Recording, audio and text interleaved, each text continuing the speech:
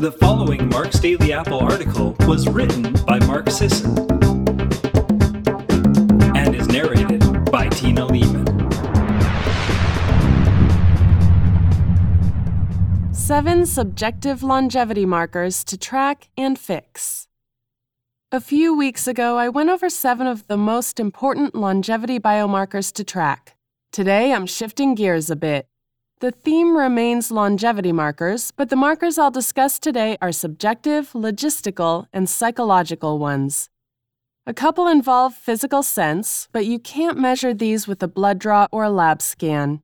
The only way to assess your standing is through some genuine self-experiment and honest soul-searching, or by, in one case, running a mile. So as you listen to today's list, keep that in mind. Where do you stand, truly? Do any of these apply to you? Number of years aside, what do you really want your longevity gains to look like, feel like? What changes are you willing to commit to now that will make this a more probable reality? Here are a few markers to start with.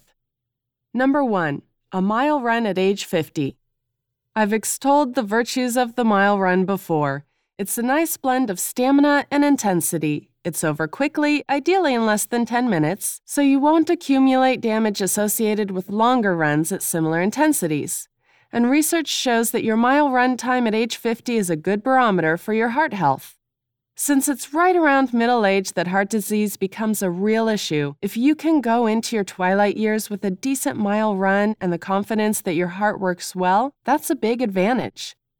If you're a man in your 50s, aim for 8 minutes or less. If you're a woman in your 50s, aim for 9 minutes or less. Number 2, number of prescriptions filled. Pharmaceuticals are getting better. The newest HIV drugs render the virus effectively non-lethal, for example. But we're probably over-treating our elderly. We don't need so many drugs, even if they work more reliably with fewer side effects than previous incarnations. Am I going to say you should cut out the pills? No.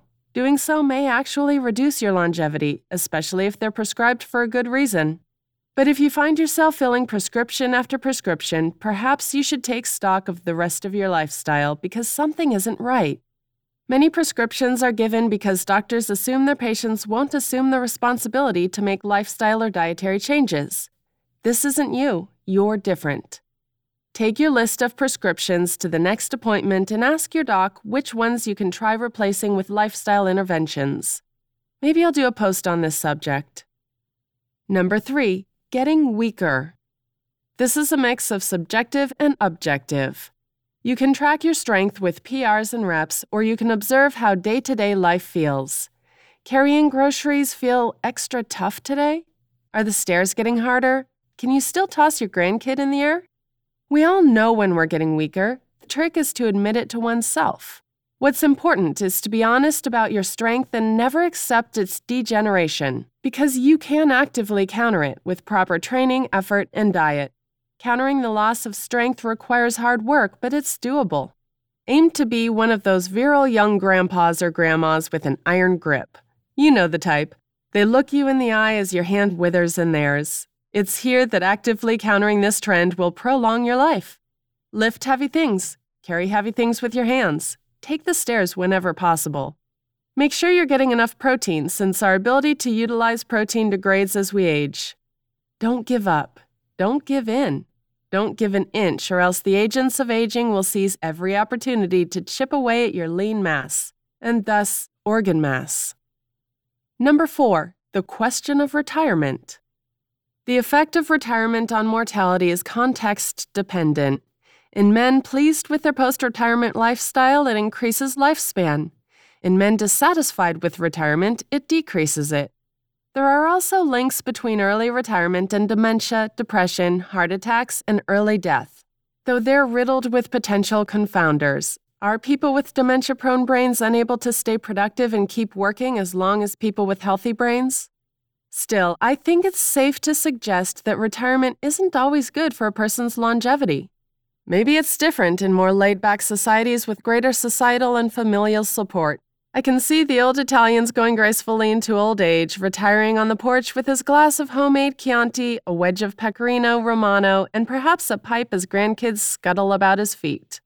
Me, when I think about retiring, which financially speaking I could do, I get antsy.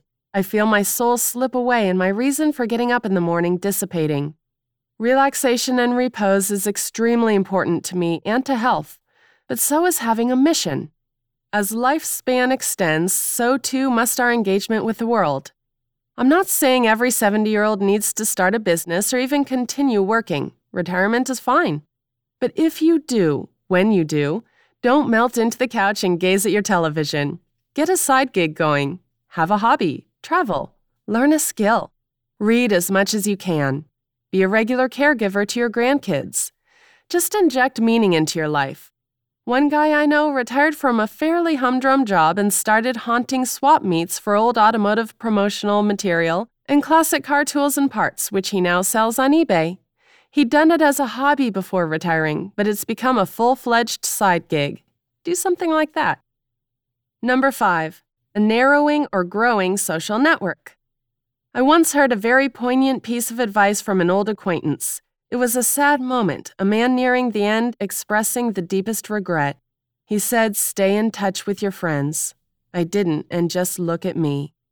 Make that call, send that text. Reach out on social media, answer the phone. Attend the reunion. Don't drift away.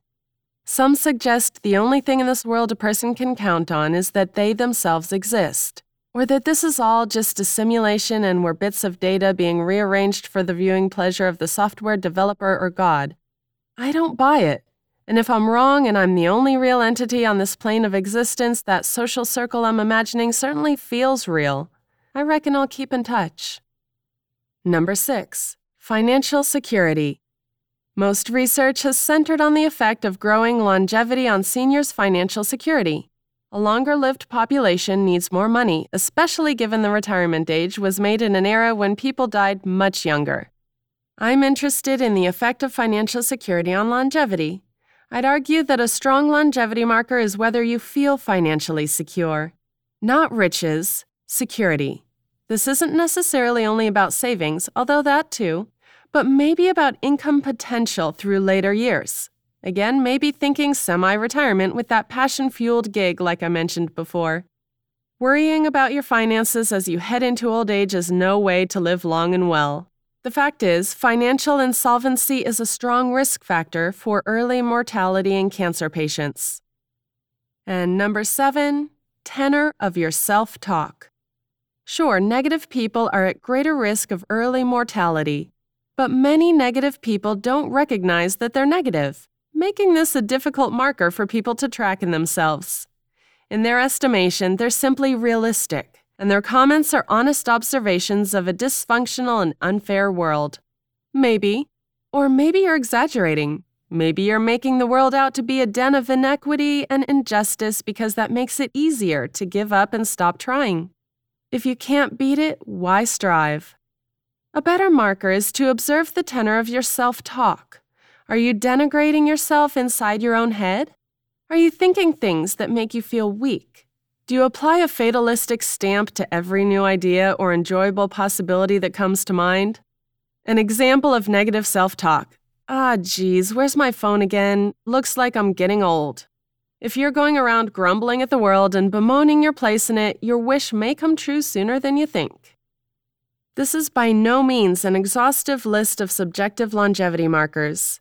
These are simply the 7 markers I track in my own life, and I'm still kicking and happy doing it. Thanks a lot for listening today, everyone. Have a wonderful day.